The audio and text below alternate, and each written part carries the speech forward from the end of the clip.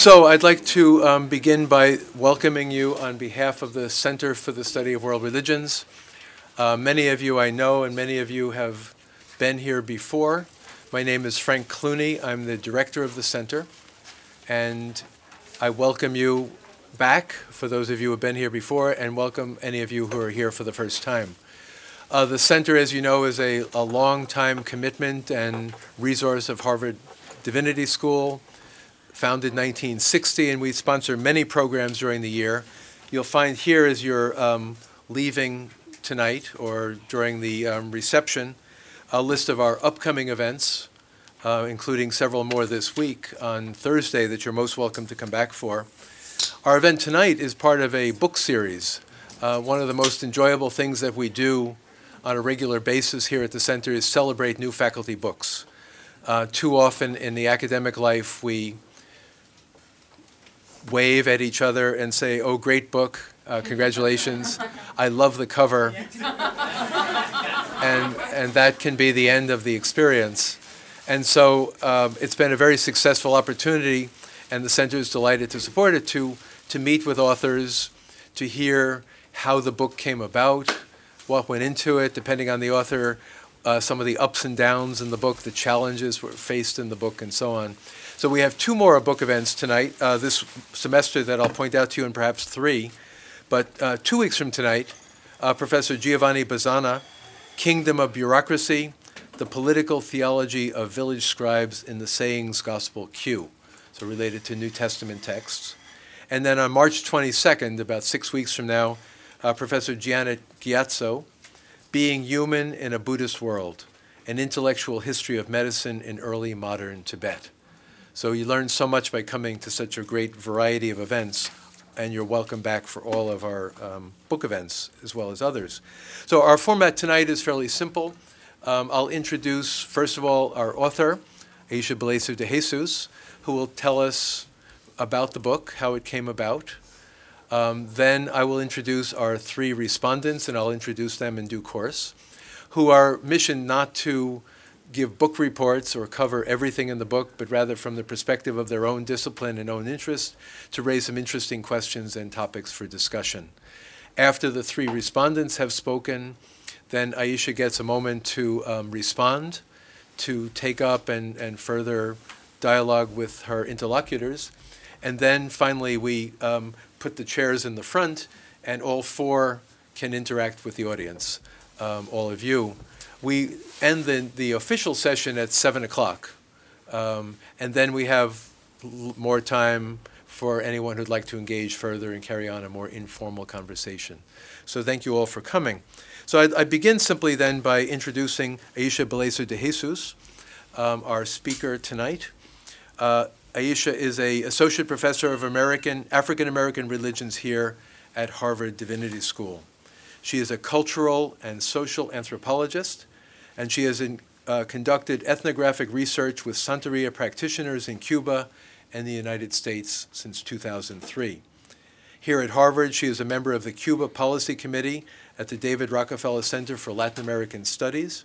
She is an associate of the Weatherhead Center for International Affairs and also a Ford Foundation Fellow. Some of her topical areas of research and teaching include ethnography of transnational religions, African diaspora religious studies, transnational feminisms, anthropology of media and the internet, post-colonial and critical theory, anthropology of Caribbean and Latin American studies, media, film, and cultural studies. In recent years, indeed for more than 16 years now, she has worked with numerous grassroots, public policy, substance abuse, and other nonprofit organizations in the San Francisco Bay Area, advocating social justice issues, teen parent education, and nonviolence for youth of color. Her current research, which we'll hear about later when that book comes out, is Policing African Diaspora Religions, drawing on ethnographic research with police and religious practitioners in the United States, exploring questions of race, religion, and policing. She is interested in the role of racialized media in everyday policing contexts and the role of horror in the criminalization of particular religious practices. So we look forward to that book. Among her many publications is the one we will discuss tonight, Electric Santeria, Racial and Sexual Assemblages of Transnational Religion, from Columbia University Press, 2015. When I'm finished speaking, I'll pass a copy around so that you can take a look if you have not seen the book yet. Drawing on 8 years of ethnographic research in Havana and the Matanzas, Cuba, and in New York City, Miami, Los Angeles, and the San Francisco Bay Area, this book traces the phenomenon of co-presence in the life of Santeria practitioners, mapping its emergence in transnational places and historical moments, and its ritual negotiation of race, imperialism, gender, sexuality, and religious travel. Santeria's spirits, deities, and practitioners allow digital technologies to be used in new ways, inciting unique encounters through video and other media. Doing away with traditional perceptions of Santeria as static, localized practice or part of some mythologized past, this book emphasizes the religion's dynamic circulations and calls for non-transcendental understandings of religious transnationalisms. When I pass the book around, you'll be, I commend you to look at the back cover. There are many approving statements here that I think are well earned. I can't resist reading one of them. Belisa de Jesus' principled refusal of an analytic of transcendence, her spirited critique of conventional approaches toward mediation, her focus on the sensorium, and her mobilization of black feminist and queer theory give us a handle on problems that anthropologists of religion and religious studies scholars have yet to pay full attention to.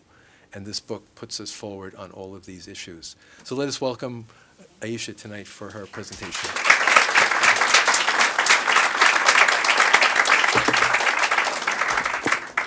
Thank you so much, Frank, for that wonderful introduction. Just putting a timer for myself so I can make sure and stop talking. That was really, really wonderful, and I want to especially thank the Center for the Study of World Religions for having this book talk, Amy Hollywood, the series editor at Columbia University Press, for believing in these concepts that I've put forth, as well as all of the wonderful support from everybody who's both in agreement and disagreement with some of the thoughts. I'm just going to sort of talk a little bit about kind of where this book comes to be, and then I'm going to read a selection. Really, this book is, in a lot of ways, a sort of religious and political genealogy that takes shape between the U.S. and Cuba. During research with practitioners, during doctoral research where I was looking at Afro-Cuban religious practitioners in Cuba and the new relationships that were happening within sort of religious travel and tourism to Cuba, I came upon a strange dynamic, an interesting dynamic that I had never seen before, and that was the recording of religious videos. Now, the recording of media is already something within Santeria that was sort of prohibited. It was an issue. Practitioners didn't allow the recording of rituals. And this, in many cases, had a lot to do with the ways in which the sort of quotas of secrecy that had been established from slavery as a form of security, sort of protection of the practices themselves, saw or envisioned the uses of media as a sort of imperial technology, as something that would come in and sort of steal, both in multiple ways, practitioners' power, well-being. And so to see during the mid-1990s and late 1990s in Cuba this phenomenon of the recording of religious media, where people where travelers from the United States were coming in and taking religious videos, was really sort of profoundly interesting to me, and I wanted to think about what it meant and what this new media practice was doing. So in order to do that, one of the things that I did was sort of follow methodologically a way to trace transnational religious practices. That entailed oftentimes actually reading, watching the videos themselves in Cuba. These were videos that were taken sometimes the night before of rituals that were done with the Cubans who had been in the videos. We would sit around a room together. We would actually watch the media, watch people watching themselves on television. And then I followed the media back to the United States, to specific places, in New York, San Francisco, Los Angeles. And I looked at the ways in which people were watching the media in the U.S. I was really looking at what they were doing, what their experiences were, how they used this media. And some of the things that came out of this moment really sort of challenged really typical questions that had been asked thus far in social scientific approaches to religion. In a sort of broad sense, one of the sort of main ways in which the anthropology of religion had understood media, right, had understood the relationship between religion and media, had been through logics of mediation, right? Logics of mediation where this sort of notion that there's a sort of distancing between self and other that happened within media and also within religion became the sort of pervasive way in which to understand all religious technological moments. However, for me, when I watched people engaging in media, when I watched people getting possessed through television screens or feeling the electricity of the orishas or the spirits of the ancestors of the dead that accompanied them, there was a question that was not quite captured with the notion of mediation. So this book really comes in to think critically, and it takes up a sort of Africana phenomenology, an approach to religious experience and practice that starts with the ideas that different forms of understanding being or different ontologies actually shift the ways in which people experience the world. What this forces us to do, though, in order to think about how media relationships might allow us to think differently about these broad questions, is actually not presume the relationship between transnationalism or media, but explore it from a different ontology. Out of this, one of the things that I saw was to really take seriously what people were saying in terms of the language of experiencing religious and whether it be divinities or spirits or ancestors. The orishas, which are commonly seen as energies of nature that surround people in embodied ambient forms of energy that are tied to people through sort of spiritual electric cords, were discussed as presences that didn't just exist in a sort of an otherworldly heaven experience, but were really part of people's embodied understandings of themselves and of their worlds. I use the term co-presences to talk about how media, how spirits, how practitioners, how travel, all become part of the ways in which practitioners going between Cuba and the United States are experiencing a transnational experience of religion that is shared within notions of blackened epistemologies or blackened ontologies. I can talk a little bit more about sort of the theoretical components that go into that, but really what this ethnography is doing is trying to trace, or what does it mean to ethnographically trace different forms of sensorial, electrical, sort of the broadened experiences of feeling diaspora that are often sort of left unstated, right? So electric Santeria really comes out of the ways in which orishas, eguns, or ancestors direct people's movements, right? One of the problems that I came upon in looking at social scientific approaches or traditional social scientific approaches to notions of religion had to do with the ways in which there was sort of this underlying, very simplistic notions of transcendence and transubstantiation that became almost sort of, metamorphized and flattened and then used as the models that we think through all kinds of different theories. For instance, global and local, right? We're thought of in terms of models of globalization, right? So the global being the sort of otherworldly heaven, and the local being sort of the here or the earth, right?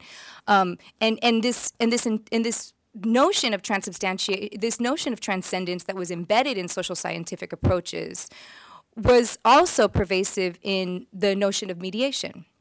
So what the book takes up is a question that comes out of African diaspora practices and scholarship that asks, what would happen if we shift the ways in which we think about the ontologies from an Abrahamic perspective to different practices that have sort of spiritism or another basis? What does that do to the ways in which transcendence, transnationalism, globalization is experienced? One of the things I do want to say is that this research really, in many ways, is also is a commitment that I have personally to thinking critically about doing ethnographic research that pushes the boundaries of scholarship in ways that we can trace normativities, right? So as someone who's sort of committed to feminist projects of thinking critically about power, of different forms of race, gender, and sexuality, What I'm following is the ways in which to think about African diasporas as both multiple as well as situated within broader technologies or broader social formations. In order to do that, one of the things that for me became really important was to not just simply see the ways in which people were moving and traveling as always a sort of utopian space, always a comfortable space, always a happy space, but to also look at the ways in which power comes up through these other technologies, through these other modalities of travel, of tourism, right? And so in doing so, what I'm hoping to capture in this is both these kind of ambient spaces of power that often are not recognized, and also the kind of everyday tangibilities of empire that are expressed. So one of the chapters that I have is called The Scent of Empire.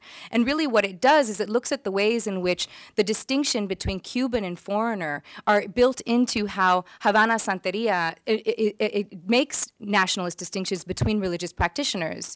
And I look at all of the ways in which race and nationalism, gender, sexuality come together to create new lines of power within these touristic circuits. Now, what's really important for me, however, in this moment is to not dismiss these practices and take them sort of as sort of outside of the very logic within which they operate. Therefore, in doing so, I want us to sort of think critically about holding all of these elements in tension with each other simultaneously. There's sort of evanescence. And I'm going to read a selection to explain to you what I mean. And then the last thing I would like to say about why this book, why the journey for this book became really important, was also about crafting ethnography. Crafting, for me, the point of ethnographic writing is both theoretical as well as pleasurable. I wanted to make the experience of Santeria for people who were unfamiliar with it something that they could both sort of be immersed within, as well as something that respected the historical quotas of secrecy that the religion itself holds as valuable markers for entering their spaces. So one of the things that's missing from this book are sort of blatant analysis of rituals, right? I didn't do the sort of what people would normally think of as an analysis of Santeria rituals, and I think that that's been done. What I did do, though, is I showed people through the experience of the book how an ontology of co-presences, how walking through the world with multiple ontologies of beings that are tied to people in these ambient forms actually shifts their experience of transnational religious practices. So I'm going to read a selection that highlights this experience of co-presences. And this is from the Electric Orisha, Chapter 1.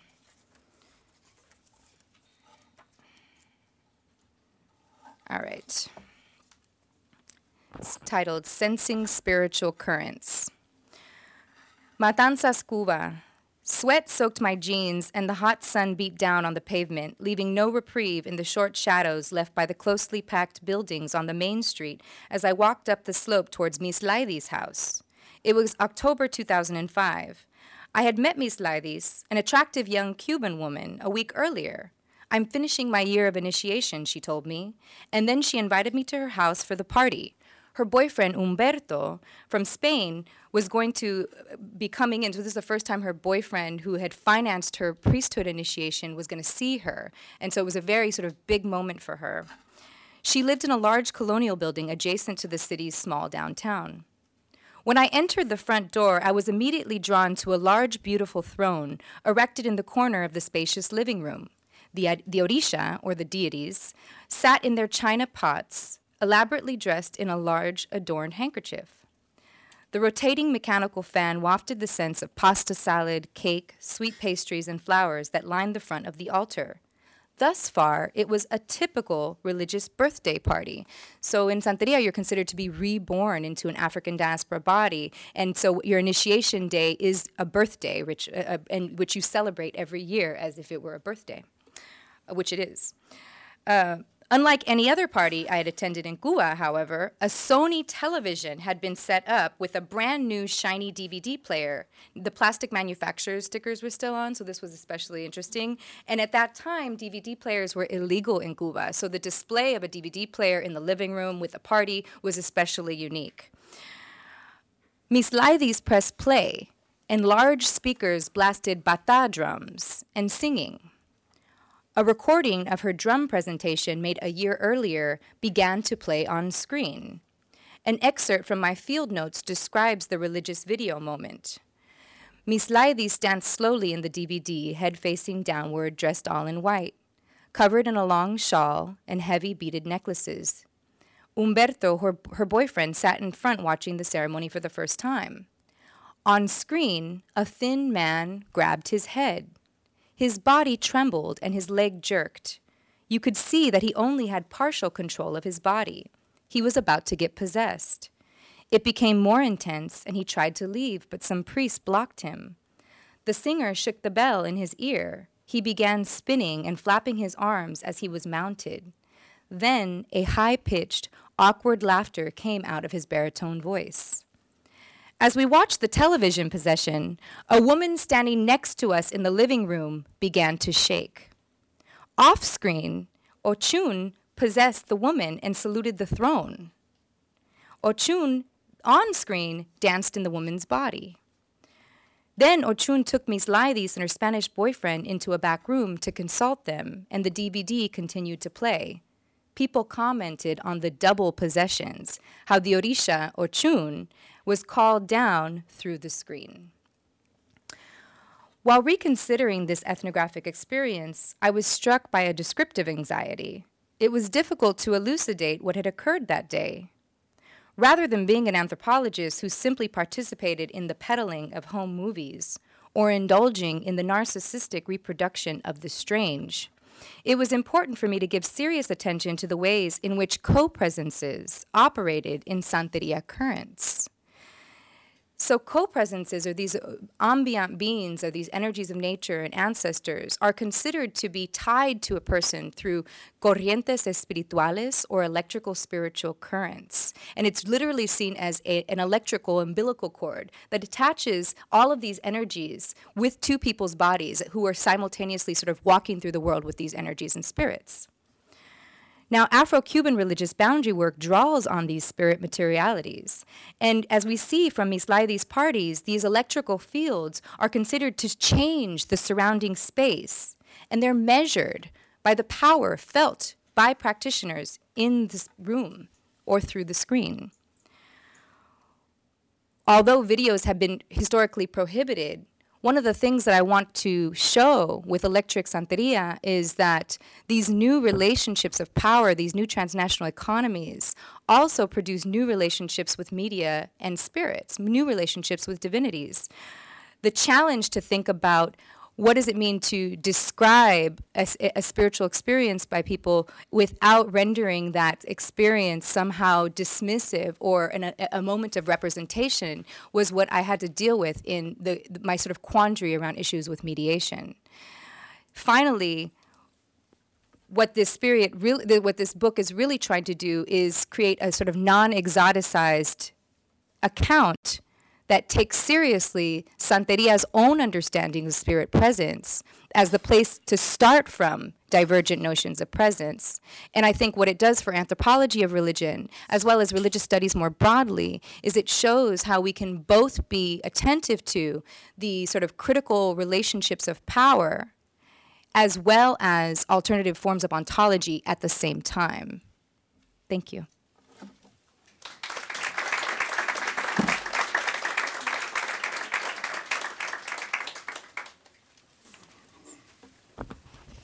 Thank you, Aisha. So we now have three discussants, and I'll introduce them severally as they come up. The first needs no introduction. Professor Mark Jordan is the Andrew W. Mellon Professor of Christian Thought here at Harvard University. He is a wide-ranging scholar of Christian theology, European philosophy, and gender studies.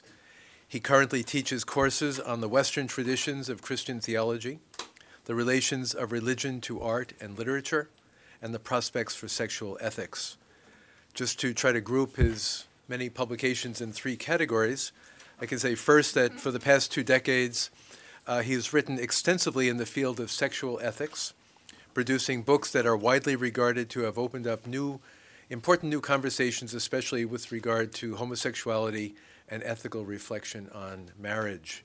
This includes books such as 2001, The Ethics of Sex, 2002, Telling Truths in Church, 2005, Blessing Same-Sex Unions, and 2011, Recruiting Young Love, How Christians Talk About Homosexuality.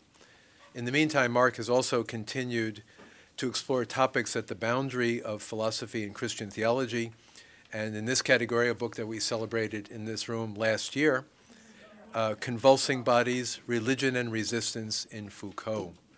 And he is forever a dauntless, undaunted Aquinas scholar.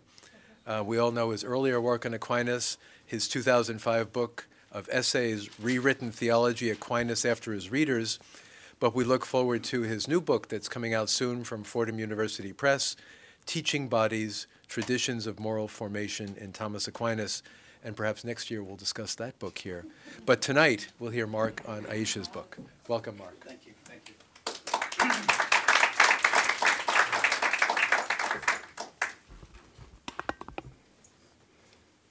I always ask Frank to make the introduction as brief as possible. I did. Yeah. And I began to lose my voice this afternoon while lecturing on Calvin. You may regard that as divine judgment or somatic resistance. Yeah. Thanks to Aisha for inviting me onto this panel, and to Frank, as ever, for hosting these marvelous events, and to my fellow panelists, whom I very much look forward to hearing. So let me serve as the Mardi Gras warm-up band tonight by playing some familiar rhythms. I hope to work my way towards three questions that I share with Aisha and about which she has also taught me. Let me approach them with a deliberately simple narrative about body-bound stigma. The case concerns the languages, the stories, the props or costumes, and the practices of people who have been stigmatized under a single label that authorizes harsh sanctions: criminal, economic, social sanctions. As the people coalesce but also divide in resistance to that leveling stigma, they cultivate religious strategies of survival. These religions are themselves stigmatized.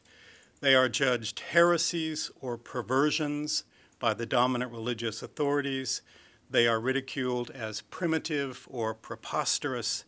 Their rites are rejected as unclean when not disgusting. External judgments are answered by internal divisions. Even though these religions of the stigmatized contain elements that might subvert dominant hierarchies, they end up somehow replicating them. For example, while these religions often perform gender otherwise, they seem to replicate patriarchy and misogyny. While these religions claim solidarity with the racially oppressed, they are shot through with racial discriminations of their own. And while these religions undertake radical critiques of existing religious institutions, especially Christian churches, they recapitulate familiar church disputes over authentic lineage and orthodox interpretation. Such tensions are only intensified through diaspora and pilgrimage. Some members of the stigmatized groups flee the cities for rural areas and a purer practice of ancestral religions, while others carve out a neighborhood within the city as the proper home of the greatest rites. And all the while, there is a steady stream of visitors who come to the city or to the rural encampments for worship, for initiation, perhaps also for exotic touristic pleasures, before returning to their diverse homes and homelands, carrying back with them both true religion and all its disputes. This is a deliberately simplified narrative. Much more would need to be added. But let me notice one thing already.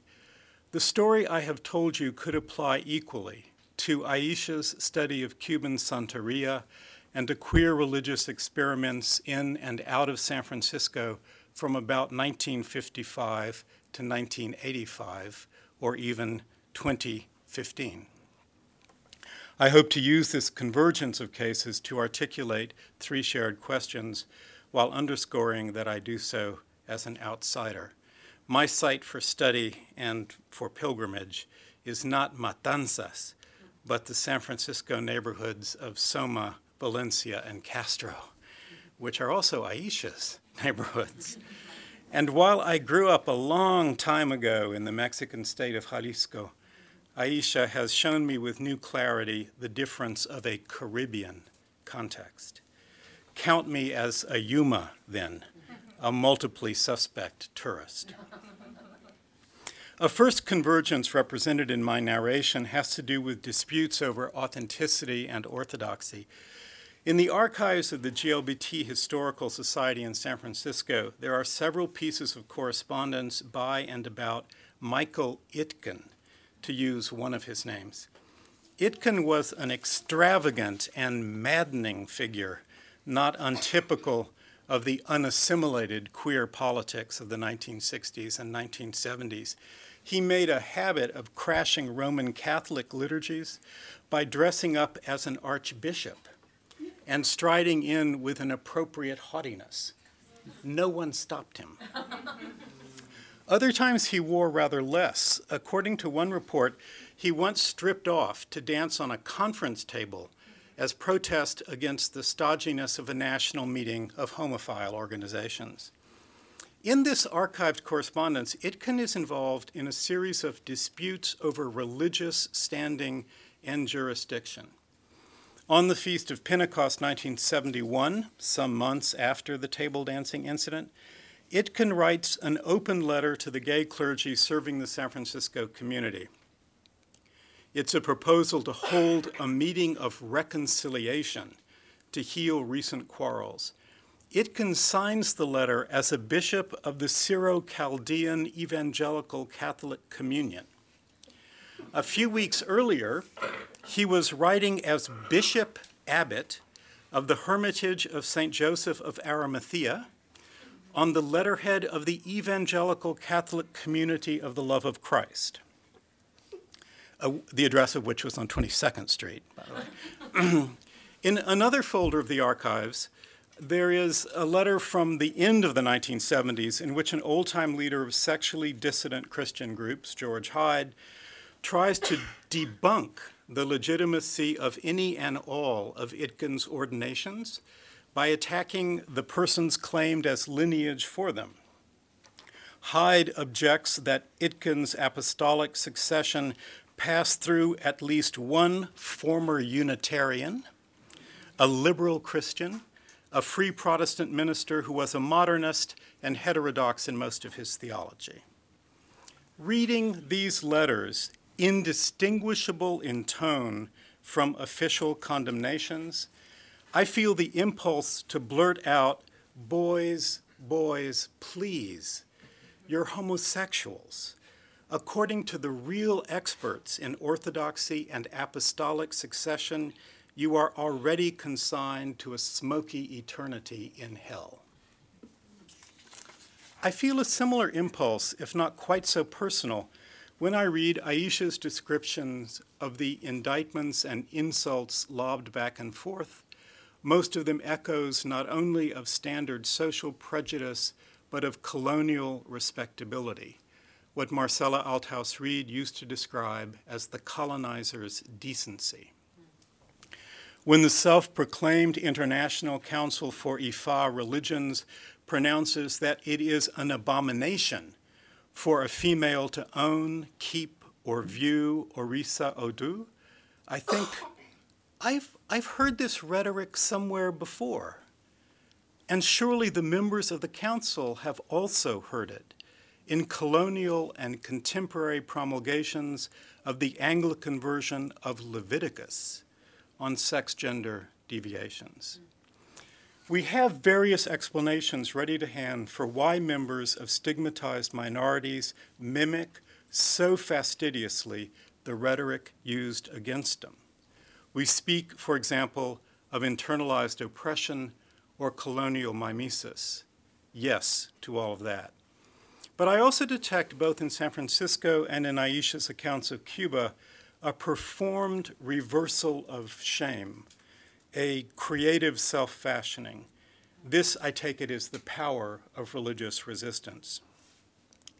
I usually call it camp, not in Susan Sontag's sense so much as in Eve Sedgwick's. Writing on Cavafy and Queer Little Gods, Sedgwick urges us to think of camp, I quote, not in terms of parody or even wit, but more of an eye for its visceral operatic power, the startling outcrops of over-invested erudition, the prodigal production of alternative histories, the over-attachment to fragmentary, marginal, waste, lost, or leftover cultural products, the richness of affective variety, and the irrepressible, cathartic fascination with ventriloquist forms of relation. Ventriloquist forms of relation. Once again, this is a description that seems to apply both to some queer religious practices and to some of Santeria, as Aisha evokes it. Let me insist that some of the practices are astonishingly familiar. Male initiates overtaken by electrifying female co-presences, I have seen that too, only not in the liturgy of Santeria. Here then is the first question. With so much queer theory on the table in this book, I was struck by the absence of the categories of camp and drag as tools for thinking the co-presences, because I think that's what those categories are exactly meant to do. Was this deliberate? If so, why? Here, more briefly, a second point of convergence, what I would call the combination of sacred geography and sacred history. Many of Aisha's conversation partners have a strong sense that some places are holier than others. Holier means more authentic, truer, more powerful. If some santeros travel to Cuba because it is cheaper to be initiated there, they also claim that Havana or Matanzas offers more authentic rites.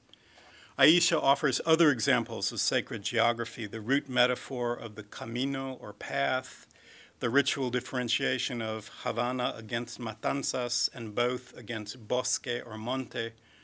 More importantly, Aisha describes varied appeals to a place of origin, to Africa, figured not only as original home of the invisible powers, but as the land of long ago freedom. The appeals to it vary from programs for retrieving African practice to the weakest claims of African inspiration. Even in their weakest forms, though, the claims point back to an origin, something like paradise.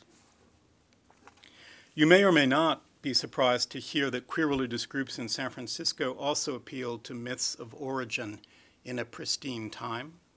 We usually treat these myths as jokes, but then we are usually embarrassed by the frequent recourse to myth and magic in radical American movements of the 60s, 70s, and 80s. I mean, a respectable political movement doesn't try to levitate buildings, whether the Pentagon or the local police precinct. A respectable political movement doesn't invoke the original goddess for protection or revenge. And a respectable political movement doesn't claim that San Francisco was an outpost of Atlantis, or the goddess's favorite mountain, or the landing place for queer aliens who bring free love and universal peace. It is astonishing to remember how fully Marxist rhetoric of revolutionary solidarity existed right alongside this other rhetoric of sacred places and times. A double language one also notices in Cuba. Indeed, a clever rhetorical analyst ought to be able to find a dialectical link between Marxist vernaculars and the idioms of enchanted place, time, body. But here's a corresponding point of divergence between this sample of queer religions and Aisha's subjects, a divergence and so a second question. The founders of the lineage of Cuban Santeria that Aisha features, in fact, either came from Africa or descended from those who did. Their practices are improvisations on recognizably African rituals or reinventions of them. But the religious practitioners I'm recalling in San Francisco mainly came from Iowa or New York or Fresno. Their practices were either variations on their birth religions, chiefly Judaism and Christianity, or else inventions rather loosely inspired by scraps of scattered reading. Ought the historicity of the origin matter to the study of sacred geography or chronology? Or how exactly does it matter? Should I read Santeria differently if I knew that it had been invented more or less out of whole cloth in the 1830s or the 1930s just outside Matanzas? Would I analyze the religious movements in San Francisco differently if I believed that Twin Peaks really was the goddess's favorite spot? Here's the third point of convergence, the last I'll mention most briefly. Concerns what I'll call the balance of ecstasy and technology. Aisha is rightly careful in her accounts of ritual to respect the prohibitions on what outsiders can see, hear, and smell of the invocations of the co-presences. I don't want to press her now to violate that respect. But I do want to ask about the experienced balance between the rites inside and the stigmas outside. Reading Aisha's wonderful interviews, I was struck by how many of them concerned what I might think of as daily magic, as the effort to invoke the co-presences for navigating or controlling daily problems. This made me reflect on the relative absence of such daily implications in many forms of queer religion, including some of the most bodily. The ecstatic experience of the dance floor, the music festival, the bathhouse, the fairy circle, these often serve to interrupt the ordinary. They help survival by allowing escape for a time into another reality. The break wasn't clean, of course, nor was it offered equally by all religions of the sexually stigmatized. With their emphasis on daily spells, for example, some goddess communities are an obvious counterexample. There were also claims that separate or hidden practices could actually change the course of daily life in a revolution or eschaton. So the distinction of deep ritual and daily technology is hardly absolute, but often queer ritual space was an antidote to daily life by negation or reversal. Is that true of Santeria? Or what is the balance in Santeria of ecstasy and technology? And how, I wonder, is that balance related to the way different stigmas catalyze different religious practices? I mean, to the ways in which ritual communities formed chiefly by shared sexual stigma differ from those formed in response to racial stigma, especially to what Aisha names as blackening. Thank you.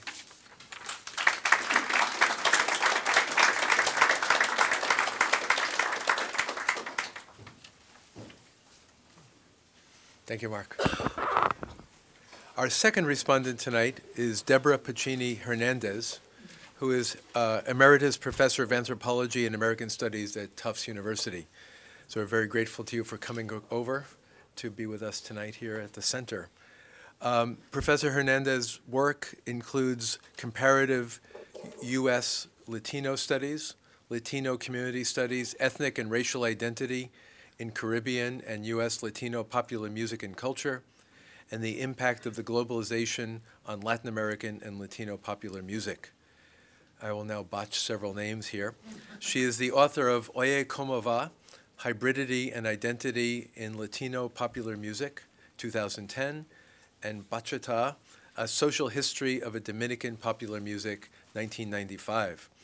She is also the co-editor of a number of books, including Reggaeton, 2009, and also Rockin' Las Americas, The Global Politics of Rock in Latino America.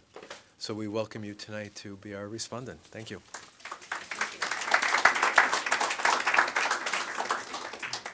I'm glad to be here. I've been sick for the last 5 days, a little under the weather here, so I'm going to make my comments brief. Mostly I have questions, so I wanted to make them brief so that, and I want to cede my time to Aisha so that she can, respond to these and the other questions and more that are yet to come. So I'm coming at this book from the perspective of an anthropologist whose work has revolved around the relationships between Latino American, and when I say Latino American, I don't mean just Latino. I put the Latin/O American so that it encompasses both, Latin America and U.S. Latino. So anyway, while religion is not my bailiwick at all, some of the topics addressed in this book I've been interested in for a long time, although in other contexts outside of religion. Now, additionally, I conducted some research on popular music in Cuba throughout the 90s, the decade in which Cuba moved from being largely closed to tourism to the first stages of opening up to tourism. So in those trips, I either went with a researcher's visa or conferences, or sometimes without a visa through a third country. So I was there as an academic tourist, and as such, I was able to observe some of the transformations in daily Cuban life that Aisha talks about in her book, including the Cuban government's efforts to introduce Afro-Cuban music and culture associated with Santeria to academic tourists such as myself. So, for example, in a conference on that was popular music scholars, they took us to Matanzas, and and so there were performances and so on. So it was interesting, to read, that trajectory that you described so well in your book. So anyway, in the time allotted to me, I'd like to raise 5 questions on the theme of globalization, migration, race, language, and methodology that came up as I read through the book through the lens of my work in Latino American studies and as anthropologist, and then cede my time. But first I wanted to make one comment outside of those questions about the spiritual world of Santeria, which is the topic I'm least prepared to professionally talk about. Now, just recently, since my retirement, I've been reading about secular Buddhist ways of thinking about the human experience, much of which focuses on becoming aware and understanding better the nature of the self and how self-awareness can and should shape our relationships with other living beings. In contrast to the highly personal nature of these concerns, I was struck how busy the world of Santeria is, populated with so many different types of entities with diverse attributes and statuses, the Orishas, the ancestors, and the living who are in constant dialogue and negotiation with each other. So as an anthropologist, the sociability of it all caught my attention. The constant interactions and exchanges and dialogues between what Aisha calls co-presences are not only common, but necessary for a fulfilling life. It also struck me that while other religions may also be transnational in terms of how people and ideas move between different locations, believers can go on pilgrimages, retreats, and so on, and teachers can travel around the globe to impart knowledge to others. Santeria seems to be different in that mobility is not just for the living, but rather the gods and the spirits themselves are also perceived as mobile and as travelers. So this book has provided me with a truly insightful and fascinating glimpse into a very different kind of spiritual world, and I thank you for it. It's really good. It has so many different dimensions to it. So anyway, now to my questions. My first question is related to the themes of globalization and transnationalism.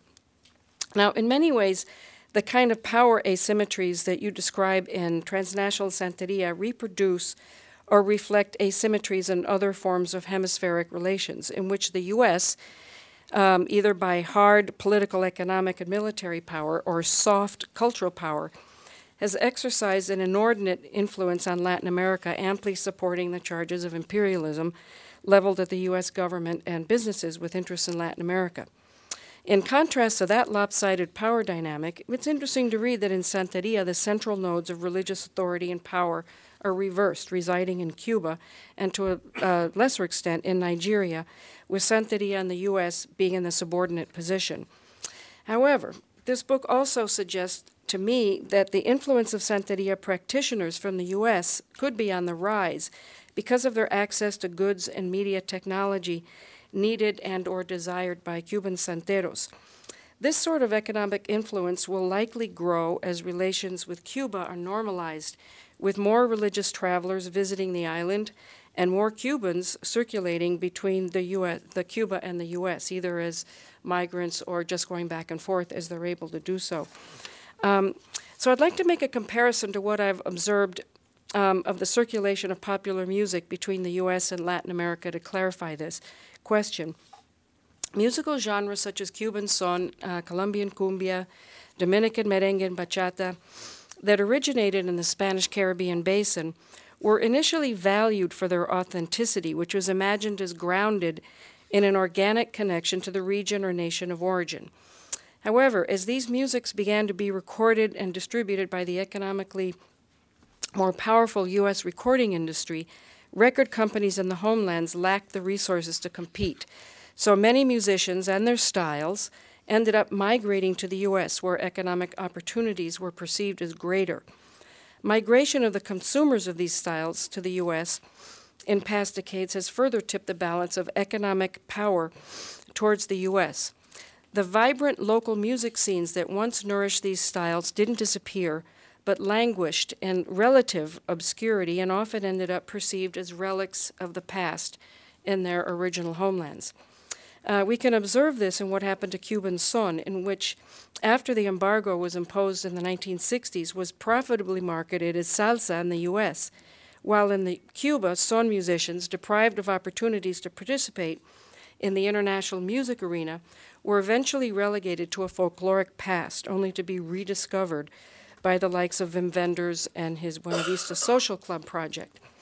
The same thing has happened to varying degrees to Dominican merengue, bachata, as well as to Colombian cumbia, which now circulate more widely and profitably in the U.S. than in their homelands. So my question is, do you think there might be a tipping point where the balance of spiritual power and authority shifts away from Cuba and Cuban practitioners to U.S.-based practitioners, whether Cuban or not, because of similar economic and technological imbalances? Or is there something about religion, or this particular religion, that suggests that the balance of power and authority can remain grounded in Cuba over time, and especially in a post-embargo era? And sort of just as another slightly related, I'll just throw it out there, and how might Santeria in Nigeria fare with the unfolding Santeria diaspora? Nigerian Santeria also has claims on authenticity, and like Cuba, lacks a lot of economic power, but it lacks the close connections to the economic resources of U.S. practitioners that Cuban santeros can take advantage of. And I'm just wondering, how that might shift things around a little. Okay, so my second question is on migration. Your book focuses most closely on flows between Cuba and the U.S., but can you say a little bit more about Santeria in other Latin American countries where there has not been, at least to my knowledge, as much Cuban migration as to the U.S.? In the case of Venezuela, from which the individual you refer to as La Venezolana hailed, I know that there have been close economic and political connections between the two countries in the Chavez-Maduro era, but do cultural exchanges related to Santeria predate these political and economic connections, or are they associated, even if indirectly? And then in the case of other Latin American countries, such as Mexico, which you also mentioned quite a few times in your book, are these correct connections direct, resulting from Cuban migration to Mexico, or have these connections originated in the U.S.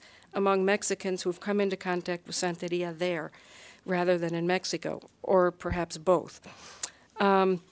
My third question is about race.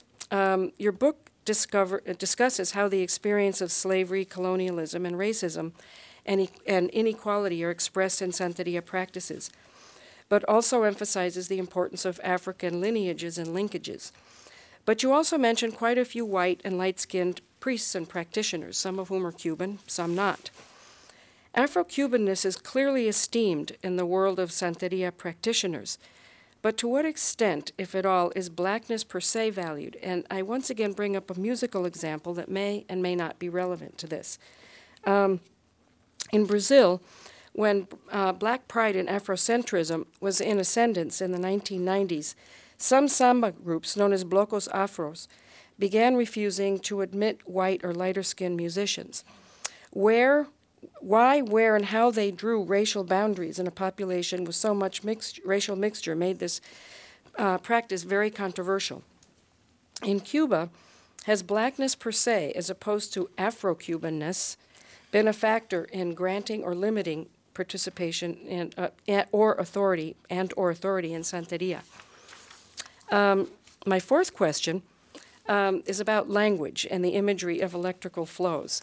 And I was struck by the concepts and the language of electricity and energetic flows that you employ. Do Santeria practitioners themselves use this language routinely to express ideas about life forces, whether in rituals themselves or when talking about it outside of ritual context? And you suggest that they do. So if so, given that Santeria and its African antecedents predate the invention of electricity, is the language of electrical currents and energetic flows an adaptation of earlier concepts of flows in the natural world, such as flows of water, air, blood, or did the language of electric currents emerge after human-generated electricity became part of people's daily lives? I was just curious about this. It's not, so, and then finally, my last question is on fieldwork methodology. I was really interested in your candid discussion of how your research was a mixture of personal and professional interests and experiences, which endows your book with such powerfully intimate and insightful understandings of Santeria. As an anthropologist with a fair amount of experience with the internal review boards, I'm wondering how, given this blended approach to the subject of Santeria, you dealt with your IRB. And I want to say that I fully support the motivation of IRBs to ensure ethical research practices so that researchers don't cause harm to their interlocutors or deceive them in any way. However, many of my colleagues in anthropology have found that IRB requirements to obtain written consent for each and every conversation, especially in sensitive situations, has made it increasingly difficult for them to engage in the sort of freely flowing conversations as well as formal interviews that generally emerge out of legally unencumbered relationships between both parties.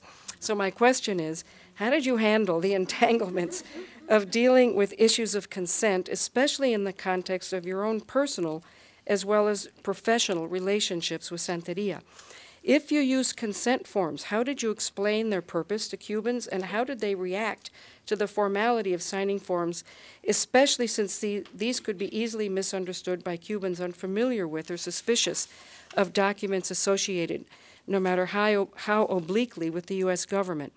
And if you did not use consent forms, what kind of arguments did you make to the IRB to grant you the exceptions? So those are my 5 questions. I did keep it short. And hope you don't. I don't expect you to get to all of them. I know there's a lot of questions, but there they are.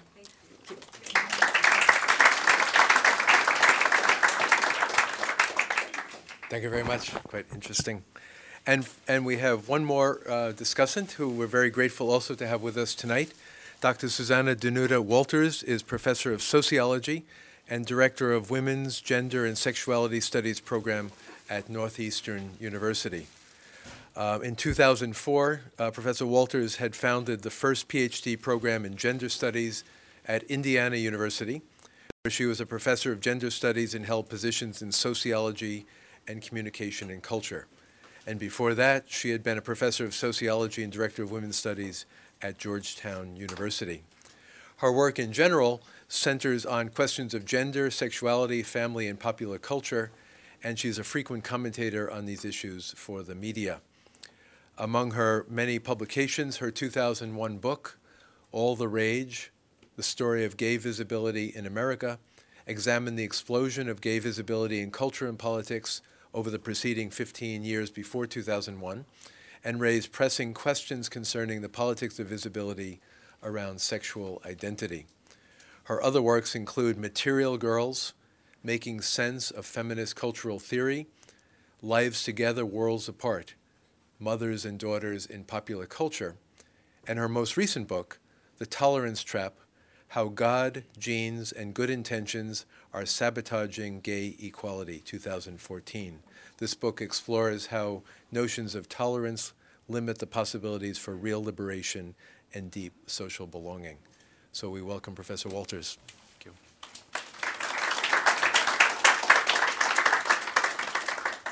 Thank you. I should also say, because everywhere I go now, I have to plug it, that I'm a year now, I guess, the editor of the journal Signs, the feminist journal Signs, and we have some brochures here. Funny that I happen to have them. We're doing a project we call the Feminist Public Intellectuals Project, which is really reimagining a journal as a public space for feminist scholarship, and it's all open access. And please look. That's the most important thing I can say. Thank you so much for inviting me here, and thank you. And it's so interesting listening to this. I am a seriously odd person to comment on this, since I am a devout atheist who approaches religion with a combination of disinterest, distaste, and profound ignorance. So, I don't know what to say to you. Although I was one of those people who tried to levitate the Pentagon. And while we weren't successful, I didn't feel it was religious, so we need to talk about that. It was ecstatic, but a failed ecstasy at the moment. But also, strangely, I have once been to Cuba in, I think, maybe 1983. It was right after the Mariel boat lift, I believe. And I did my requisite Santeria tourism there, along with the rest of the young lefties in my group. It was sort of, you go to the factories and you go see the Santeria, and mostly I just split off from the group and went to clubs. So my Cuba is in a haze of rum, really. That's all I remember. So I'm going to be very, very brief here, because I think we want to be able to have as much of a dialogue as we can. And mostly my questions, since I am unbelievably ignorant on, and even I know a little of my own sort of vague left-wing Jewish history kind of stuff. But other than that, I can run a Passover Seder, but that's about it. So my questions will be focused on issues of sexuality and gender, obviously.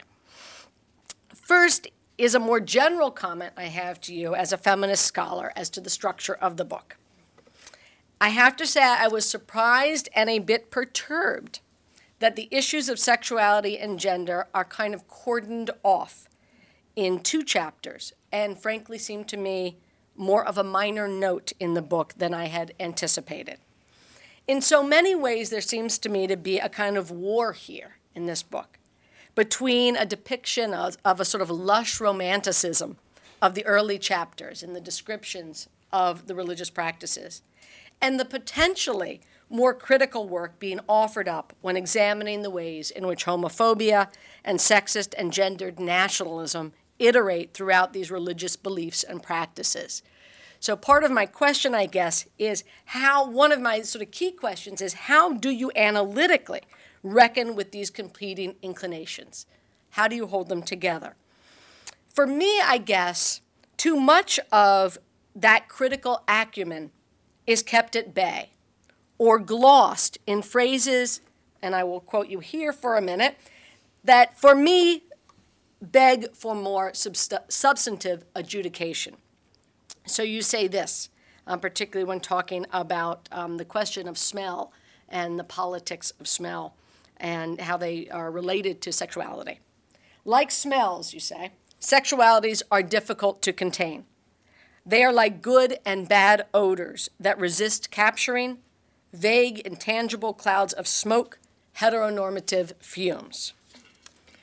End of quote. Now, I'm not really sure what you're saying here, but heteronormativity, as far as I understand it, is hardly intangible and has real effects, not the least of them the imprisonment of gays in Castro's Cuba. So I wonder then if your commitment to transmit the pleasures and passages of a particular set of transnational religious practices forces you, and these are sort of meta questions, I know, forces you in some ways to bracket the critical voice, or to put it another way, that the critical voice becomes itself descriptive. The homophobia, the misogyny, the patriarchal nationalism, the disgust with women's bodies, all of it becomes a sidebar or just another story. So I guess what I'm saying here is I wondered, after finishing this book, what you actually made of the sexual, racial, and gender politics of Santeria. To assert that they are wafting and complex and contradictory, well, yes, we say that about most things. I mean, except Trump, who is just horrible, you know? But when we talk about sexuality, when we talk about the contradictions of gender and sexuality, we're always talking about these complexities. But perhaps you could help me understand your argument a bit more here. Another example where I got a bit confused was your use of the phrase imperial feminism. You seem to use it to talk in two ways, both about the rhetoric invoked in patriarchal nationalism to feminize Western intrusion and modernization, which is a tactic we've seen all over the world, of course. It's a very normative trope. But you also seem, at the same time, to talk about it as a real thing, right? So I'm not quite sure the uses you're making of it.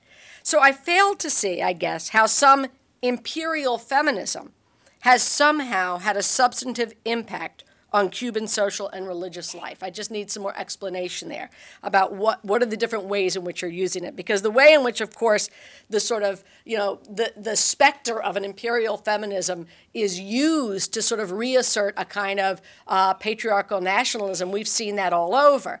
But there seems to be another way, and maybe I'm wrong here, that it seems to be another way you're using it as if there is this real imperial feminism that they really do have to fight against in some way. I wonder also if you could talk a bit more about the differences, and this really interested me. I thought it was a wonderful part of the book, and I wanted to see more of it, about the differences you hint at between a gender egalitarianism that actually bolsters a kind of nationalist authenticity, right? A gendered egalitarianism that's not about feminism at all, of course, that actually bolsters a kind of patriarchal nationalist sense of authenticity, and a feminism that remains thoroughly demonized and other. And of course, queerness here too as the sign of imperialist perversion and modernity.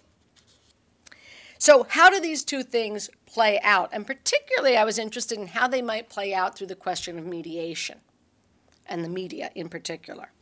The relationship then between this sort of invoking of an authentic gender, you know, we're the real, and this is in the IANIFA debates, you know, here's the real, you know, genuine stuff, and we're more gender egalitarian. But no, we're not feminist. Of course we're not feminist. And so everybody's saying they're not feminist, right? I mean, that seems to be everyone saying they're not feminist. And I guess the other thing I'm interested in is the relationship between the everyone saying they're not feminist and the sort of move of situating queerness, and again, something that's done all over the place, situating queerness as the sign of perverse modernity. So how do those things tie together? How does the rejection of a kind of imperial feminism and the rejection of a kind of perverse queer modernity tie together? And again, what does that then say about these practices? I mean, I guess that's the part that I'm having trouble with, is it's sort of, and that's why I say for me there were sort of two books here. There seemed to be a bracketing of that critique that I wanted to be unbracketed and say, well, where does this take you? You know, where does all this nasty, homophobic, patriarchal stuff, when you go down that rabbit hole, you know, what do you see at the end? The other thing I wanted you to speak about, again, a bit more, and because I thought it was very interesting, but I would have liked to see it drawn out more, was this notion of contaminating femininities. And again, you know, it has huge resonances for all kinds of feminist theorizing and all kinds of queer theorizing as well. And I wonder if you could just comment how that might iterate across feminist theory and queer theory more broadly construed out of this particular context, for example. That's really what I got, just, because I don't know, it's like it was fascinating, and, I'm a feminist theorist, so this is what I got for you. Thank you.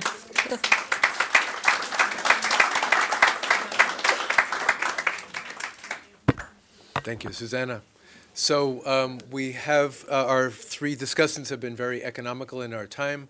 We have about a half hour left, but Aisha has a task before her to respond wisely and selectively to the many wonderful comments that have said. So please come up.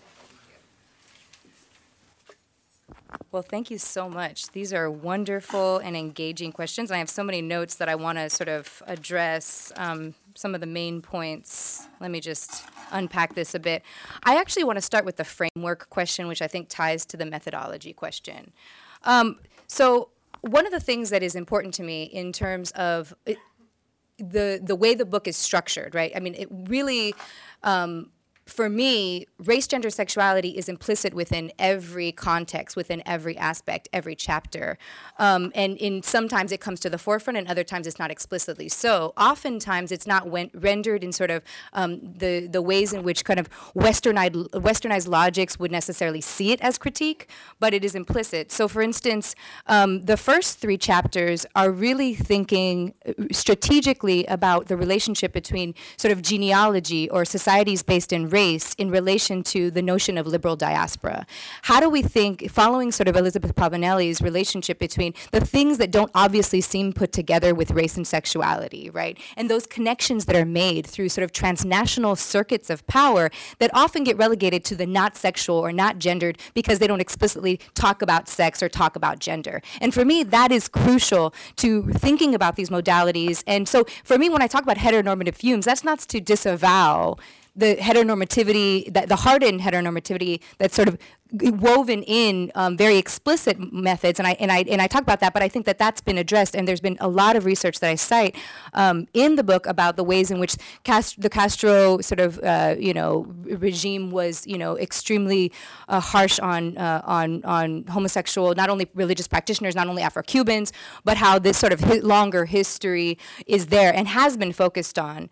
What often is not talked about and what is often relegated to a sort of side conversation are the ways in which religious practices, particularly religions in the sort of vein of what Mark was talking about, these sort of marginalized, stigmatized, racialized, sexualized, and gendered practices that are already come constituted in the project of slavery. So thinking about, so for instance, Spiller's work, which talks about the slave moment as a sort of key component, right? Frantz Fanon talks about this as well, and I talk about this in the introduction.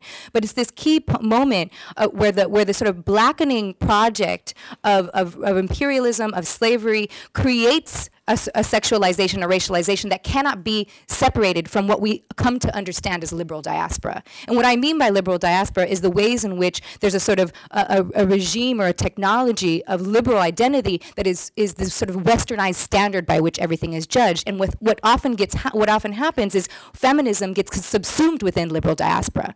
So that's why, right? And so that's why the book is structured in a way to do two important things. And these two important things, I think, become particularly crucial when talking about Afro-Cuban religions. And I know I want to get into to your comments, Mark, so I'll sort of move from there. But there's two important things that happen. And one of the most important things that happens with anthropology, but also scholarship of African diaspora religions more broadly, is either the religious practices themselves are seen without sort of their own internal spaces of power and new dynamics that form transnationally, or they're constructed as these locations of the past that don't allow for the sort of complexities of religious practices within themselves. What I also didn't want to do is participate in the recriminalization, the re-demonizing of these practices themselves, right? And so the location of ethnographer, and this goes to your sort of question about methods and my positionality, the location of ethnographer is already within these practices situated as a whitened imperialist positionality. Right? So what do I do with the moment where I'm not trying to reify the quest for the mysterious black body, while at the same time, I want to pay attention to how practitioners themselves do construct that as a source of authenticity within these religious economies that bring people to sites like Matanzas or Havana for authentic blackness, right? And global blackness, right? And that's sort of related to but distinct from Afro-Cubanness, which has its own sort of national politics, right?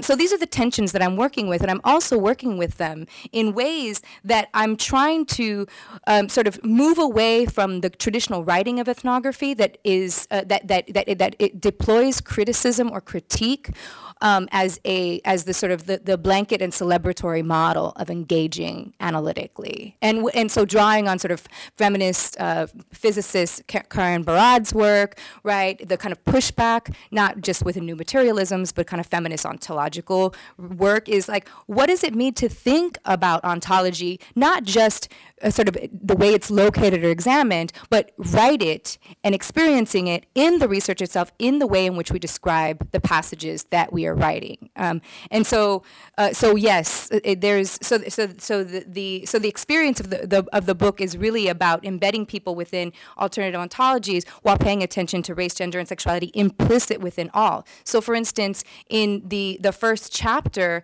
I'm talking about the ways in which religious travel and tourism are spawning economies that are highly sexualized, and how the divinities, the orishas, the spirits, the co-presences are all interacting as sexualized, racialized, gendered beings that are constructed in the very moment of blackening projects, right? And what does that mean? It means we think about an Africana phenomenology, which tells us that we can't, one, universalize.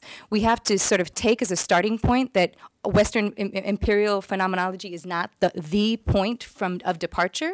And then it sort of shifts that by looking at the ways in which the practitioners themselves are speaking about spirit. So like electricity comes in, and, you know, the energies, and you know, this is also very modernist, right? So these philosophies are coming out of French Cartesian and Enlightenment relationships with New Age Spiritism practices and table turning, right? So it's not just simply wedded through African traditionalities, but kind of the conversations of the time that both trace African lineage, but also centralize Cubanness, right? And those things get posited, I think, in rough, in sometimes rough and in sometimes soft manners. So as I want to say about that, so going back to the kind of the questions that you're asking about sort of power asymmetries between Cuban practitioners and U.S. practitioners. I mean, it's really interesting because I think that you see both. You see, on the one hand, this sort of the kind of investment in an authenticity by certain groups in Cuba who are mobilizing an Afro-Cubanness that's in direct opposition to Nigerian establishment, of Ifa, and they want to say, no, we have the real Ifa. On the other, and that often serves the tourism of the Cuban state. And then you see white Cuban American Santeria groups who are saying, well, actually, no, we should be looked at as the primary sources of power because they have been invested with communism and all these other things that have sort of created a difference there that's not necessarily as truly religious, right? So you have all these interesting contentions that happen. That, I mean, whether or not there's I think because Santeria in particular and African diaspora religions in particular are beholden to the tracing of lineages in a way that is both Afro-modernist as well as Caribbean, it would seem odd if there would be a sort of complete shift to the U.S. in the same way that like Latin salsa has happened, right, with the son, which is an interesting an example. And then in terms of IRB, honestly, the truth of the matter is, I started with an open IRB where with oral consent IRB, and my first interview was with this extremely, homophobic man who was saying all of these sort of disturbing things. And the first thing he asked me is, "Where's the paper that I need to sign?" And so it was really interesting because I was like, well, I don't have to have a paper, but if you would like to sign, here's the oral consent script. You can sign that. And then it's after that, I actually just employed a written consent form because people were asking for it because they wanted it, because Afro-Cuban practitioners are used to being studied by researchers. It is not foreign to them at all. If I would have came in without an IRB form, they would have said, "What, are you a real researcher? What university are you with?" Right? So that was an interesting sort of moment about sort of the relationships and the ways in which subjects know what that they're being studied, right? On the one hand, I know that I want to open it up for other questions, but I want to sort of get to one other element that I think is important. I really want to talk about sort of the questions that, Mark, you raised, that, the sort of shared resonances with, one of the things that I was thinking, as you were sort of describing the practices that I'm actually really familiar with because I'm so close in that area, is that, that there's also a queer Santeria, right? And so it's not Santeria as opposed to sort of queer religion, right? But there's also a queer Santeria that I try to capture. And I think that is a crucial moment of the ways in which the politics of sexuality and race are kind of embedded in everyday religious practice, right? And so within that, right? So within about thinking about sort of not only sort of the very apparent modes of like sexuality in terms of people, disavowing feminism or not claiming it in these broader things, but also the ways in which race itself becomes an experience of an ontology of oddness or strangeness in the world, particularly when you become the site of tourism, right? Particularly when people are coming to your house to practice religious tourism. There was a sense that particularly with like in Matanzas, that is seen as this sort of Jurassic Park where you can come in and experience the authentic past, right? And this is happening via the state. This is happening via slave trade museums, UNESCO. This is happening, so these sort of global and national politics, as well as to the practitioners themselves who are claiming this site of power. So drawing on a transnational feminist analytic for me is important and I want to tie this up quickly and then open it up, is important for several things. One, I'm not presuming to pass judgment, but I am looking at tracing analytics of power. And so what that means to me is there's ways in which some people disavow feminism and construct the sort of oppositional rationales behind feminism as a modernist and imperial practice within Cuba, strategically because they need to be seen as national good citizens, national subjects that can't be sort of the enemies of the state on the one hand.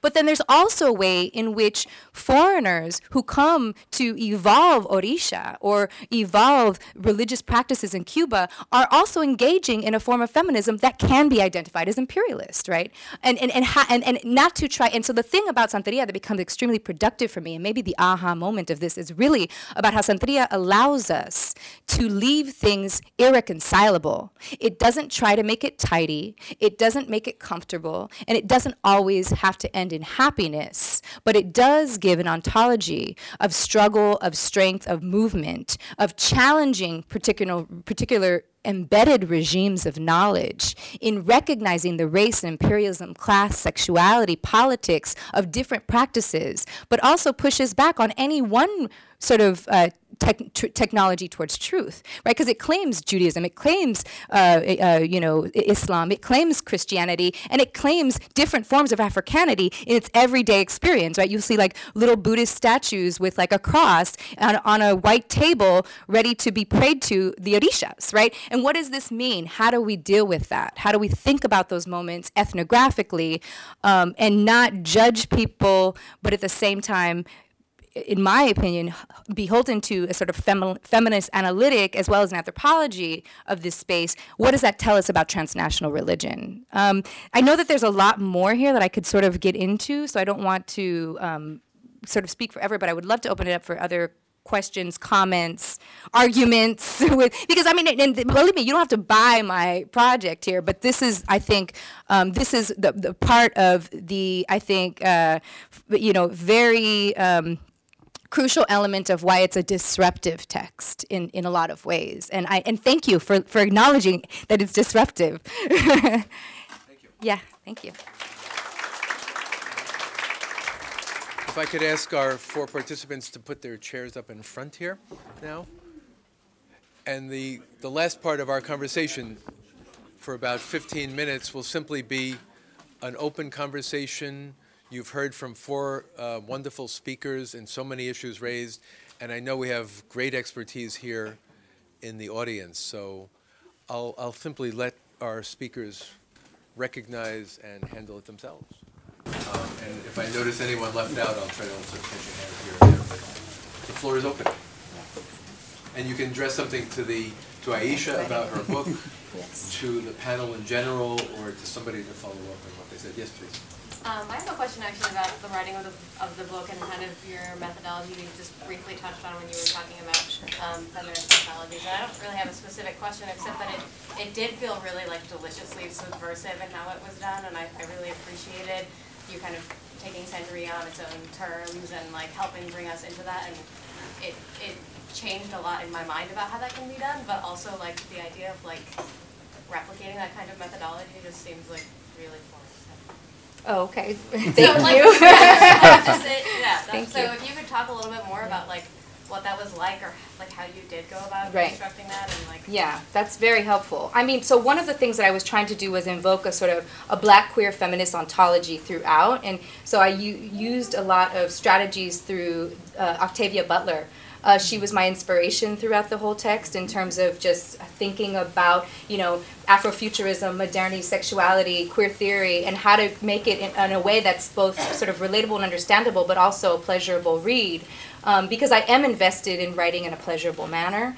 I know that's not always the case in terms of like some of the sort of the harder theory maybe wasn't so pleasurable, but I did try to make it pleasurable. Thanks.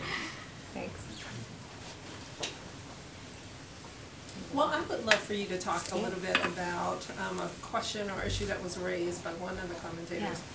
And that is your reconciliation of whether or not media is a tool of Western imperialism. Oh, right. And how you Yeah. frame that in text. Yeah, I would say as like just As it relates to religion. Unidimensionally, I wouldn't say not necessarily, but there's arguments for and against it, right? And so it was for me. It was like laying out. I think that's why mediation, right? So theories of mediation become helpful, and the question was: is media always a sort of tool of Western imperialism for religious practices, right? So theories of mediation try to get to the crux of that issue and argue that, like, it's not how media is sort of necessarily constructed as oppositional or deteriorating. Like media doesn't have to be deteriorating to religious experience, but it actually can be a sort of a central factor. And theories of mediation, I think, helpfully go back to the ways in which everything is sort of purportedly mediated, right? Even the idea of the Christ on the sort of visual object of Christ on the cross is itself a form of media, right? As a form of sort of self-distancing and a practice of recognizing the divine as here on earth, right? So there's the ways in which media, or the technologies that we think of as media, are not sort of new or by any means, but also I think, but what was happening for me with the notion of co-presence was I was just in mediation, or that sort of distancing between self and other, just didn't get to what was happening with these new videos and people getting possessed through the screen and feeling the experience of media through the screen. It just didn't capture, not because something was wrong with mediation, but it was because it didn't explain Santeria's experience. And I wanted to be true to what was happening for people there and the types of discourses that they were using and the way that they were experiencing these traveling bodies, right? So I would say, no, it's not inherently deteriorating, right? But there are people that make the argument that it is, right? So, yeah.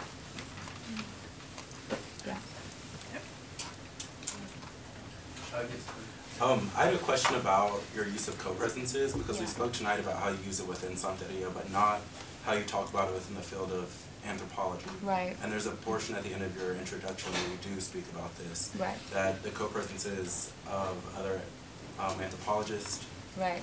are still with us also. And you talk about Lydia Right. Cabrera and your work specifically. Yeah. Can you say more about that, and also maybe how that Sure. links into the conversation about mediation not being, Enough. yeah. Yeah, that's great. So, I mean, there's also, I mean, this kind of comes up, Derrida sort of touches upon, right, this kind of spectralization or the ways in which we're all haunted by the things that we read or the people that we read. He sort of touches upon it, but I think co-presences give us a sort of a really different way of thinking about this experience. And so for me, one of the things that happened was the white Cuban ethnologist Lydia Cabrera, who was somebody who documented quite a bit, probably one of the most prolific writers on Santeria, who was a queer Cuban woman who was then exiled out of the island and wrote from afar. So she had a black nanny, and she remembers her experiences through this relationship that she had with her black nanny, her Santeria experiences. So Lydia Cabrera was in danger because she published some work that on some of the Abaqua, which are sort of a heteropatriarchal Afro-Cuban sect that where men restrict all access to women. So she published some information on Abaqua, and she had to flee Cuba. So one of the things that I encountered when I kept going to do interviews was that people would say to me, "Are you like Lydia Cabrera? Are you going to be a white person who's coming in and stealing our secrets and publishing them for people?" And interestingly enough, Lydia actually writes in her ethnographies, or she sort of gives anecdotes to the white ethnographers who come after her, and she literally says, for those of you who want to collect the data the way it should be collected, you need to be beware, because the black sorcerer lies and won't tell you the truth, right? And so one of the things that I do with this moment is I want to think about the ways not only in which anthropology creates blackened subjects, but also the ways in which the sort of location of white ethnographer becomes crystallized in this moment within Santeria. Practitioners expect ethnographers to publish secrets and distribute this knowledge outside of their context, while at the same time, practitioners also use the ethnography of Santeria in their everyday rituals, right? Mm-hmm. So they would bring out books of Lydia Cabrera during ritual ceremonies and use them as sources to name priests or, to find, so it was it's kind of really interesting. And so I thought about how these ontologies of co-presences, of sort of spirits and deities and ancestors and energies of nature constantly walking with you, are actually, in many ways, relevant to the anthropology of Santeria. Not only with how practitioners use this sort of work, right, this scholarship, but also the ways in which, those of us who study these practices at some point or another have to be engaged with the religious practices themselves, right? And there's this sort of mutuality that happens. And so linking it back to the writing of ethnography, what does it mean when we are in sort of citing and invoking sort of different authors at different times, whether it be through, just the sort of the theoretical unpacking of what they've written before us, or the analytics that we use to think about our subjects. The language of co-presence actually can help us see how we are sometimes possessed by the very research or the very scholarship that we read in the first place. So that was the point. It was roundabout, sorry.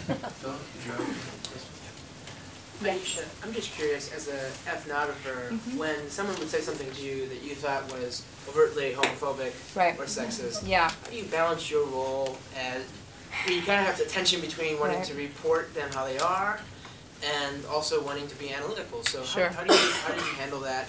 And another kind of question I have with it is when someone would tell you something that you thought was secret, potentially secret. Also, what kind of criteria did you use to say, I will report this, but not this? Right. How did you kind of go about that? Sometimes I would just ask in the moment, was this something that you would want people to know about? And then they would say, not really, no, or yeah, sure, that's fine. Other times I just used my judgment based off what I had seen people sort of access to, and if there was something that was like in the moment that I knew. And then a lot of times, the people that I was working with, they wanted to be included in the book. I actually started off by not using interlocutors' names because I wanted to keep the anonymity of my subjects, and they were like, no, we want first and last names, and make sure it's me and not that person down the block who has a similar name. It was really, I had to like sort of deal with like people wanting to be included in the book because they saw it as like sort of a part of that work. And then other times I would give them drafts, and they would say to me, I didn't really like what you wrote there. And I'm like, I'm still going to write it, but I'll put that you didn't like it, or I'll add a footnote in saying that you sort of disagree. And so there's that element.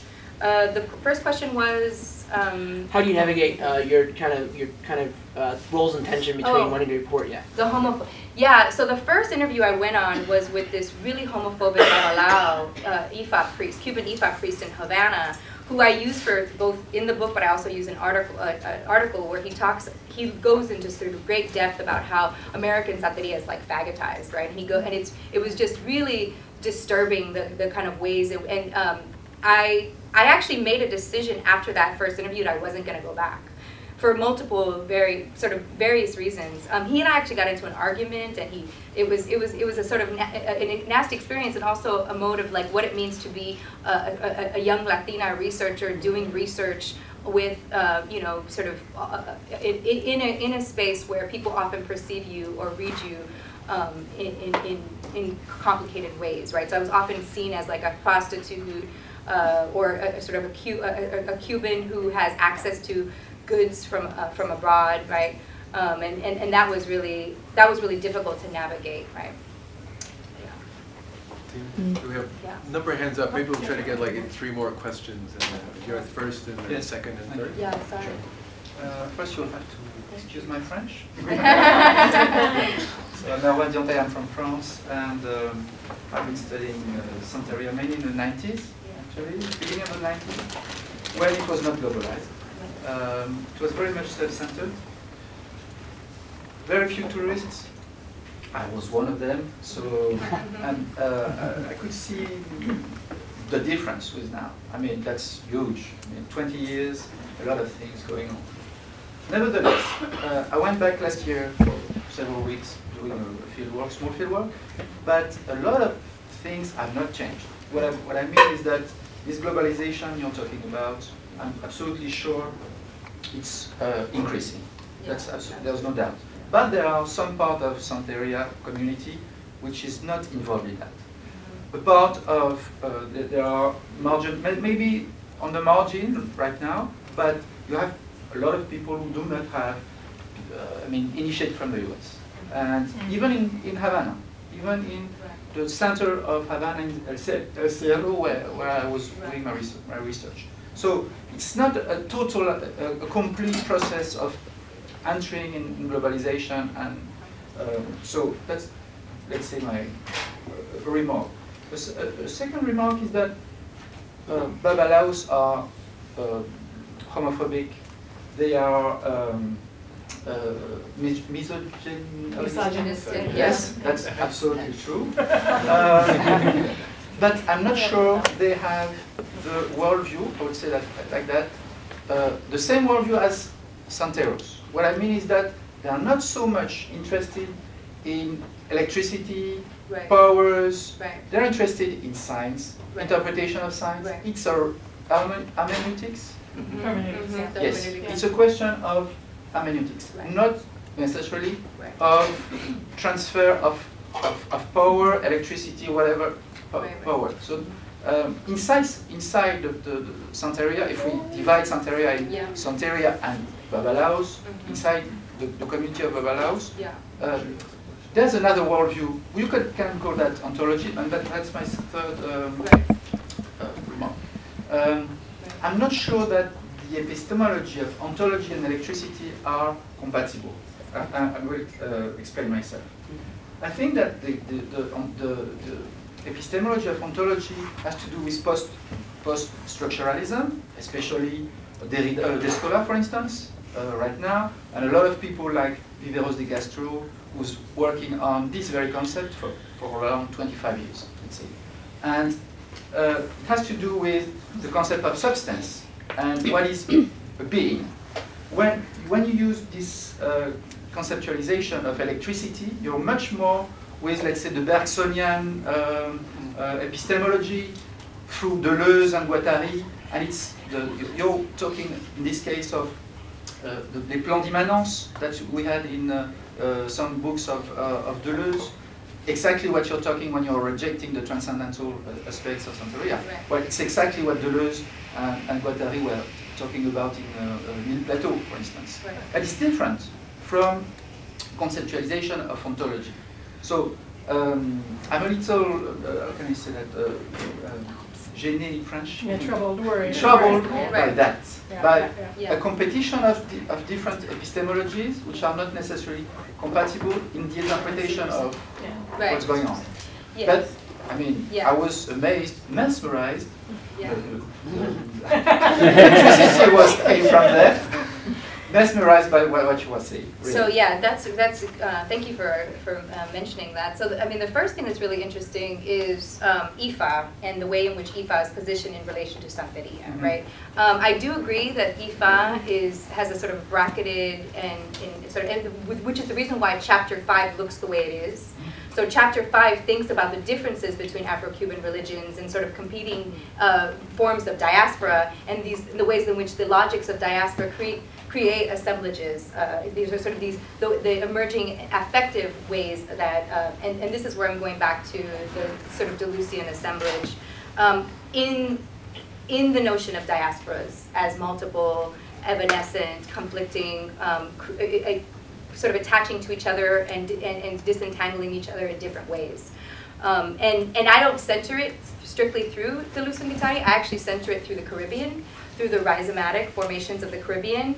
So the analytics of the Black Atlantic and the Caribbean politics have a long history with theorizing through rhizome. Yeah. And so I actually situate it through that rather than a strictly sort of Deleuze and Guattari read without that. And so what that allows me to do is, I agree with you, it's not compatible. There are irreconcilabilities. It's not comfortable. It doesn't always feel right, which is why you can see an altar with all of these different sort of constructions, people getting possessed by nuns, right? And then saluting in an indigenous manner. Like, these don't leave it, and that's one of the reasons why the Caribbean becomes so sort of problematic for people who study modernity, right? Because it's like this primordial site that it's like where hybridity emerges, right? It becomes this sort of issue, and I'm not trying to clean it up, right? And this is where I do follow Motori, which is that there tends to be a sort of preoccupation with pristine or keeping things clean that I think is just not necessary. And so by following the logic of co-presences, which are these sort of energetic momentums that are tied to conceptualizations of electricity, but have its own religious component, right? And you addressed that, right? And it doesn't need to be electricity, you're right, and it's in water, right? There's also this element of water there, and it's both kind of Afrocentric and modern at the same time, right? But there is a language of sort of the electric body, or the body is being electrified by these energies. That is a multiplied form of beings simultaneously. But babalos never get electrified. They don't want to. So yes, they do, but those are deviant babalaos. They're contaminated babalaos. They're babalaos that need to go and get cleansed or they're not proper babalaos, or they get thrown out of Ifa. And those are the forms of, that's where femininity gets contaminated. So it's not that there's no language. They understand it, and it's very dangerous. Right. Femininity is very dangerous, right? Anyway, sorry, we can talk about that. You're next, and then. So I'm not trying to remember the example correctly, but you were saying something in the book about about like the differences in the practices because of space. I think you made an example that in Cuba they had they have like bigger space to like sacrifice an animal, I think, but in like New York City, for example, they wouldn't be able to do that.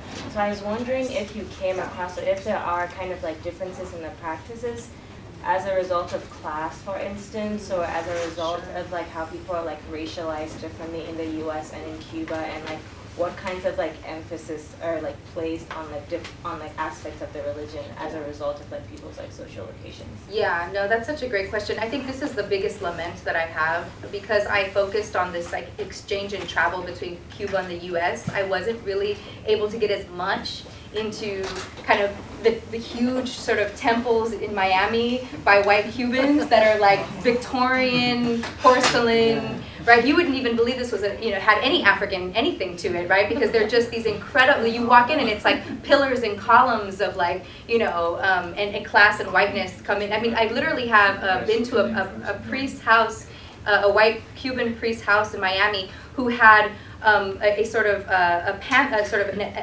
Athens-style house built on the property to house his orisha. And when you walked in, it literally looked like a sort of almost like a Greek pantheon. I mean, it was just like incredible. And talk about camp. And that's where the question of like the choteo, and like I would have loved to get into the relationship between Latinidad and choteo that comes into the drag and the camp element. And it doesn't have as much to do with the U.S.-Cuba circuit, right? Because most of the people most of the sort of the queer practitioners who sort of see Cuba as this sort of very misogynist space just don't go there, right? And or refuse to participate or recognize even that project. So that's something that I'm definitely sort of writing pieces on and want to continue to explore, but I didn't get to include it in it. Thank you. And I wanted to bring that back to the choteo as well, the camp. Did you have the last question? Yeah. I mean, let me just very quickly, I wasn't going to, but I was very quickly, I mean, the way I see what you're reading about the co-presence seems to me to be, as you know, that's like part of the book and the thing that goes from beginning to end. And it is interesting how the particular kind of ontology, but it is a kind of hermeneutic ontology because it's an ontology that's always moving, right? Sure. And the way I understand it, and correct me if I'm wrong, is that co-presences, that you say co instead of just presences to point to interrelationality, to movement, to transformation, to change, right? Right. And then the reading that sort of we came to in class when we were just talking about this was that the movements of co-presences are precisely what make any claim to static authenticity, that is what's at issue in some of the later chapters, untenable. And so I guess, so that I do think that gender and sexuality is running through the whole book, because there's various queer Santeros that you're talking to that are inhabiting life, various forms of inhabiting the spaces that you're talking about. But the question I would ask, that I think is related to the question Stan asked, is you say you don't want to judge anybody, and yet aren't you making some normative claims at the end of the day, and is that okay, or can you find a place for that to be okay? It depends on what you mean by normative claims. I think I'm not I'm not projecting a sort of a feminist way to practice Santeria. Okay. You know what I mean? I'm not saying, no, and I think that to me is a different project, right? I am making normative claims in my stakes in tracing new and emerging and past relationships of power. Right. And so that was like the first thing I said so I am committed to a feminist analytic. I guess I'm the only one in the book that claims that. Right? I am committed to a transnational feminist analytic. Right.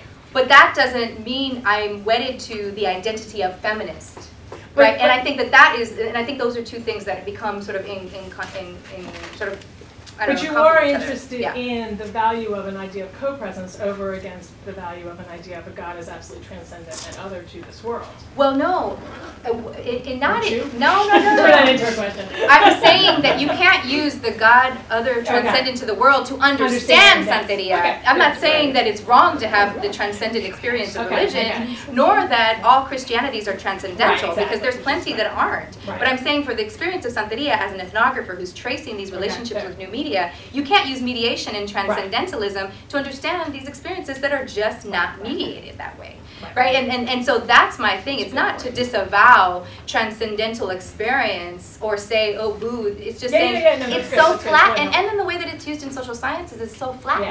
That it's like there's transcendentalism, transubstantiation. I mean, Maida's written a whole book about opening up the possibilities of transcendentalism, right? And like how it, so it's like there's it's already, transcendence is already so complicated, but then to flatten it is like global, local, or, the way the way that anthropology of religion has done so, I think, is is where I take issue. Yeah. So yeah, I do have normative elements, but I'm not projecting a sort of constructivist argument in terms of how people should practice. Yeah. And that's why everybody is there, even the people that I disagree with, right? Right. Of course. Right. Thank So you I think so much. Thank we've you had guys. a wonderful conversation, 3 rich responses and a wonderful book, and thanks to all of you. Thank you so much.